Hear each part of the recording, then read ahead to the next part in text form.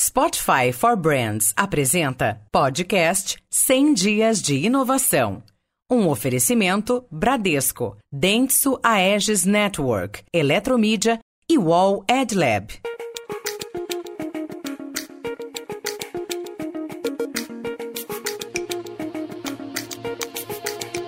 Olá, bem-vindos ao podcast 100 Dias de Inovação, projeto especial do Meio Mensagem que aborda o impacto da tecnologia na comunicação e na sociedade. Eu sou Salvador Strano e nesse episódio 2 converso com Paula Farias, idealizadora do Connected Smart Cities, sobre o estágio das cidades inteligentes no Brasil.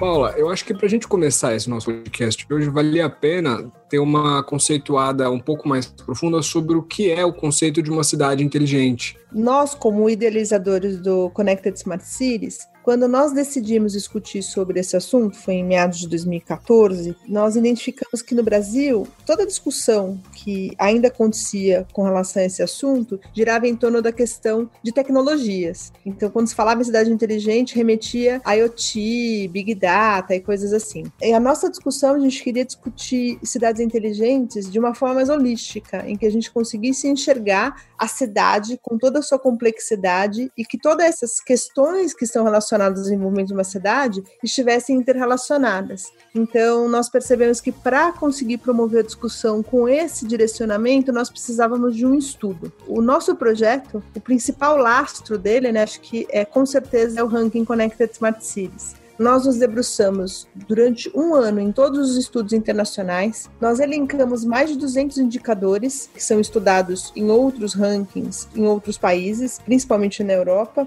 e então definimos os nossos indicadores. Claro que a gente gostaria de trabalhar com mais informações, mas nem tudo é possível medir aqui no Brasil, Tem muita informação que não está disponível. E hoje o nosso ranking tem 70 indicadores distribuídos em 11 eixos temáticos. Então, os eixos temáticos incluem não só tecnologia, que é mais óbvio quando se fala em cidades inteligentes, mas também saúde, educação, energia, empreendedorismo, governança, dentre outros. E esses temas todos, quando você fala, por exemplo, de meio ambiente, e você fala da questão do saneamento, por exemplo, ele tem um impacto direto na saúde. Ou quando você fala, por exemplo, de poluição, também tem um impacto na saúde. Então, a gente percebe que a cidade não é uma ilha, Não dá para discutir as questões isoladamente. Um assunto está relacionado e tem impacto em outro assunto, e o nosso início de trabalho, aí respondendo a sua pergunta, foi esse. O que é uma cidade inteligente? Uma cidade inteligente é aquela que consegue olhar para esse conjunto de indicadores e, a partir da escuta do cidadão, consegue elaborar o melhor plano para a sua cidade. Porque nem sempre o que é necessário para uma cidade, que, por exemplo, tem uma densidade grande populacional, uma solução que eu vou aplicar, por exemplo, para São Paulo, certamente não será a mesma para uma cidade pequena do interior. Então, um plano de cidades inteligentes, ele parte do princípio de que o seu governante, o gestor público, ele precisa conhecer a necessidade das pessoas que moram naquela cidade, elaborar um bom plano e fazer essa entrega para as pessoas. Você acha que eu respondi a sua pergunta, No ranking do ano passado, as 5 cidades que foram mais bem posicionadas, aí, por favor, me corrija se eu estiver errado, foram Campinas em primeiro lugar, São Paulo em segundo, Curitiba em terceiro, Brasília em quarto e São Caetano do Sul em quinto. Tem algum ponto em comum entre essas 5 que a gente pode pensar como uma linha condutora que posiciona elas num bom lugar no ranking? São cidades que têm características diferentes, E que também investiram e trabalharam políticas públicas em questões diferentes. Aí volta de novo aquilo que a gente acabou de falar sobre a complexidade de cada cidade, Eu acho que em comum foi a seriedade em trabalhar planos, e esse é um ponto que a gente bate bastante, que é continuidade de um plano. Então a gente parte aí de muitos anos de política partidária, em que um governo entra e já quer mudar tudo que está posto lá, muitas coisas boas que estão acontecendo, e a gente não tem continuidade de política pública. Então, nessas 5 cidades, o que a gente percebe é que elas se destacam por assuntos diferentes, São Paulo, mobilidade, Curitiba tem uma questão de urbanismo e meio ambiente em que ela se destaca, São Caetano pela educação, não necessariamente pelos mesmos temas, mas todas se pode observar que onde eles se destacam, marcam, foi onde os projetos de política pública foi dado continuidade conforme os governos foram mudando. Então, eu acho que a coisa mais importante que a gente pode observar é a continuidade dos planos e a gente parar de fazer política partidária, a gente passar a fazer política pública consistente e que tem continuidade. Eu acho que o que a gente consegue observar nesses 6 anos de trabalho é, basicamente, a coisa mais importante é essa. Nesse sentido, o papel dos planos diretores estratégicos, ele tem uma relevância grande, né? Uma relevância muito grande. E a gente percebe também que quanto mais o poder público, né, o governante que está elaborando o seu plano diretor, tem a participação cidadã, quanto mais ele tem o cidadão participando da construção desse plano, maior a chance desse plano ser bem aceito pelas pessoas e da continuidade dele. Porque também tem muitas vezes alguns governantes que fazem plano diretor com base nas suas crenças ou do grupo político que ele faz parte e que não corresponde à expectativa das pessoas. Então a gente percebe também que uma questão que se chama governança, que a gente discute bastante, que é essa questão da transparência, da participação, de ferramentas de participação, também fazem com que os planos diretores, os planos da cidade se tornem mais duradouros e que também sejam mais reconhecidos pelas pessoas como práticas que fazem parte do que elas querem, né, que correspondem ao que elas esperam. Uma coisa que fica na minha cabeça quando a gente conversa sobre Smart Cities é a questão do investimento na infraestrutura, como você estava falando. A gente vem de anos seguintes que a gente vê uma queda no investimento de infraestrutura em relação ao gasto geral do Estado. Isso impacta no avanço dessas políticas? Como é que vai ser o impacto disso? O que a gente vê é que, nos últimos anos, o poder público vem investindo, ou, enfim, tem expectativa de que se tenha investimento nas parcerias público-privadas, né? Que é um assunto que a gente discute bastante. Por quê? O que se percebe é que, apesar da expectativa de muitas pessoas de que o Estado consiga oferecer vários serviços públicos e que ele seja responsável por essa oferta, a gente percebe que nem sempre ele consegue ou ter o investimento necessário ou ter o controle e o acompanhamento necessário. Então, o que a gente viu nesse novo governo foi um investimento maior em projetos de PPPs e, nesse aspecto, os projetos de infraestrutura começaram a ter uma retomada ainda tímida, porque nós estávamos ainda retomando a questão da economia, mas já vinha uma certa velocidade nesses projetos, principalmente os projetos de iluminação pública, que é um projeto bem importante para a construção de cidades inteligentes, alguns projetos de saneamento básico, que esse é bem importante para um país desigual como o nosso, e quando a gente discute cidades inteligentes, sem oferecer um serviço básico como a questão do saneamento, a gente é até um pouco hipócrita, né? Porque você não discute cidade inteligente quando você tem um problema de saneamento básico. Então essa é uma tecla que a gente bate bastante, a importância da gente conseguir fazer a universalização desse serviço. Mas aí, voltando à nossa pergunta de investimento de infraestrutura, o que a gente vê é uma dificuldade no Brasil de, primeiro, estruturar bons projetos, segundo, conseguir investimento, mas quando se tem bons projetos, é possível atrair o investimento do setor privado. Então, o que o governo percebeu é que ele precisava estruturar melhor isso para conseguir atrair esses projetos e conseguir rodar. Eu acho que o que a gente teve agora foi, né, a infelicidade do Covid-19, que certamente vai paralisar os projetos, mas a gente sentiu aí nos últimos 2, 3 anos que teve sim uma retomada, não do jeito que nós gostaríamos ou do jeito que a gente precisa, mas teve sim uma retomada de projetos de infraestrutura, e que são bem importantes para a estruturação das cidades. Mas existem muitas coisas simples que são possíveis de se fazer também. A gente, quando pensa em cidades inteligentes, já pensa, mas era legal então em mobilidade, então investir mais em transporte, em metrô, etc. Sim, isso é bem importante em cidades que têm uma densidade grande. Mas tem várias soluções que são mais simples, que a gente consegue, inclusive, trabalhar sem grandes investimentos. Então, para desenvolver cidades inteligentes, basta também um pouco de boa vontade dos governantes de conversar. Não sei se você sabe, mas eles não conversam, né? A gente tem um problema de trabalhar essas coisas integradas, esses assuntos integrados, porque as pastas são ilhas, quando na verdade eles deveriam trabalhar em sintonia.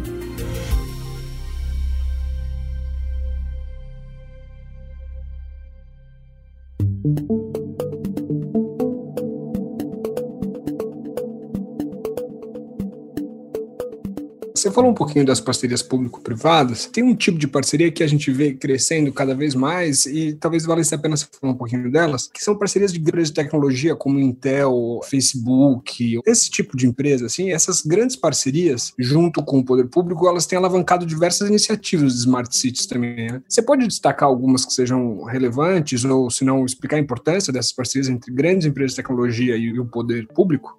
dentro dessas grandes empresas e o poder público, eu pelo menos desconheço PPPs, né? Eu não sei se a gente ainda está estruturando PPPs dentro dessa modelagem com essas empresas. O que existe é uma grande expectativa dessas empresas de que o Brasil, de fato, consiga deslanchar em políticas públicas de smart cities que envolvam tecnologias. Então, a gente vê, por exemplo, grandes empresas como Oracle, IBM, Microsoft, Cisco, e empresas desse porte, trabalhando projetos com o poder público, com o Ministério de Ciência e Tecnologia, implementando projetos em algumas cidades, oferecendo a tecnologia para mostrar como ela funciona, para tentar fazer com que essas contratações, que essas implementações aconteçam em massa. A gente ainda não viu isso acontecer. A gente teve um grande movimento das empresas contribuindo para isso. O que de fato aconteceu foram as parcerias público-privadas de iluminação pública. A parceria de iluminação pública, ela é a porta de entrada para as smart cities, porque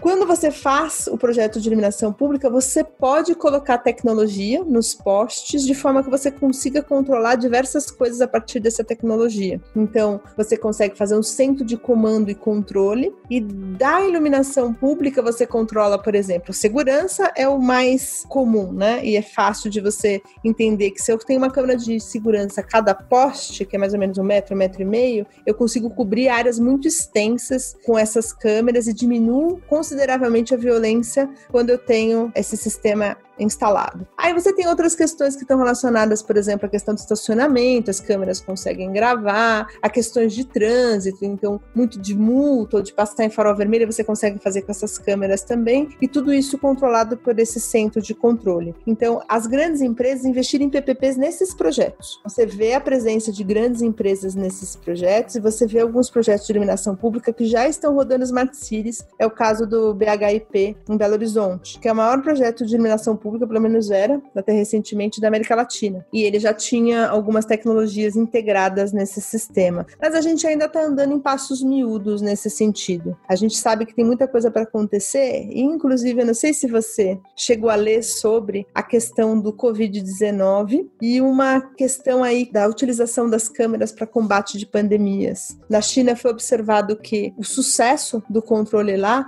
foi do fato de que as pessoas concordam que o governo faça esse monitoramento.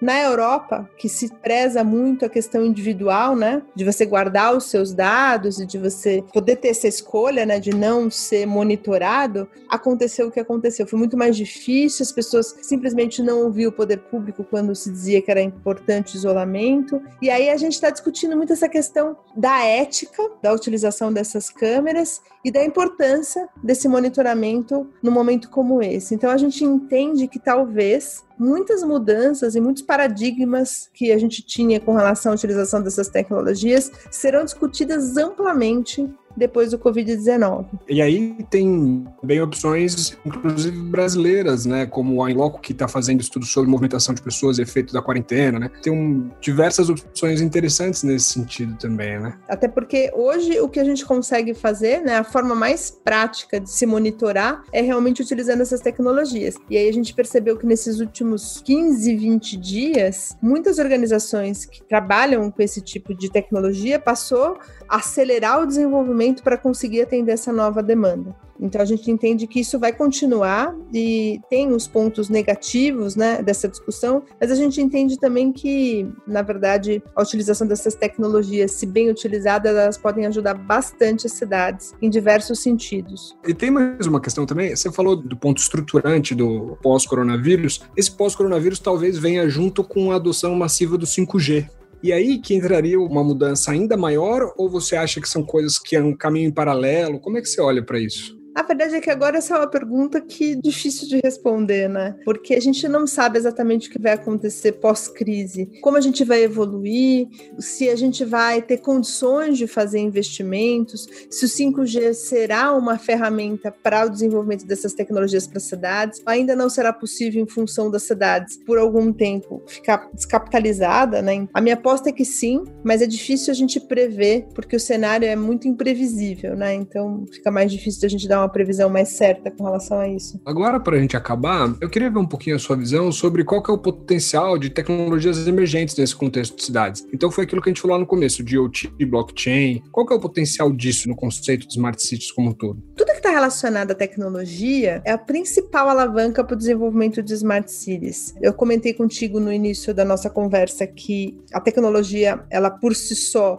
não resulta uma cidade inteligente, mas certamente ela é o condutor para esse desenvolvimento. E aí a gente percebe que quanto mais cidades estão utilizando de IoT, blockchain, e estão utilizando principalmente dessas ferramentas para trabalhar os seus processos internos e a transparência com o cidadão, colocando todos os seus processos online, melhorando tudo que antes era necessário, o presencial, né, para você conseguir trabalhar, toda a parte de documentação, registros, etc. Todas as cidades que estão conseguindo desburocratizar utilizando a tecnologia, ela está avançando rapidamente para uma cidade inteligente, ela reduz seus custos, ela diminui a burocracia, ela aumenta a integração, ela aumenta a transparência. Então a gente acha que esse caminho ele já estava sendo traçado fortemente pelas cidades. A gente percebe que aí no nosso trabalho nós reunimos muitos prefeitos e secretários, tanto presencialmente no evento, mas também nas discussões, em todas as coisas, todos os outros conteúdos que a gente elabora para cidades inteligentes, e a gente percebe claramente que há um entendimento das cidades e dos seus gestores da importância da utilização da tecnologia para o desenvolvimento de processos. Então, acho que a gente vai ter aí esse momento de paralisação de investimentos por um determinado período, mas rapidamente a gente deve voltar a investir, e o meu palpite é que talvez esse seja um investimento que não só persista, como aumente, porque ele talvez consiga acelerar alguns processos na cidade pós-pandemia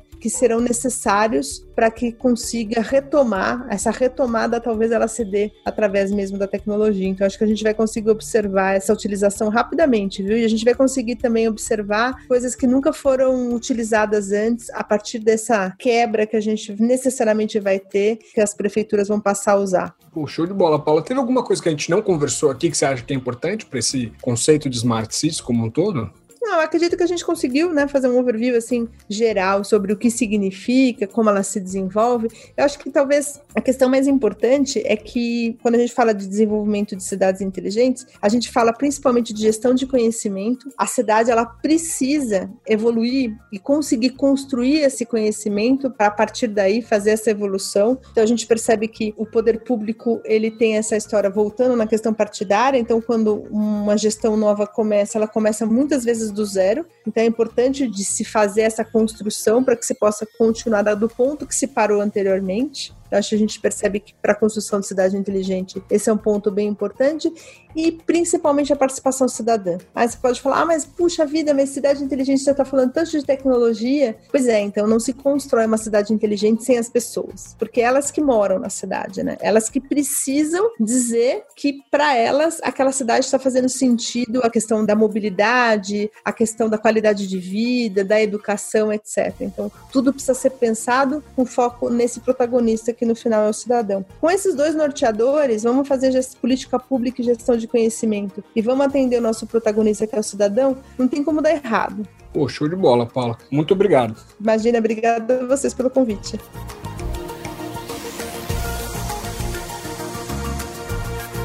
Esse foi mais um entre os podcasts do 100 Dias de Inovação que já estão disponíveis nos principais agregadores. No episódio 1, você se intera das principais tendências da CES 2020 e no episódio 3, a gente aborda a relação entre o humano e a tecnologia.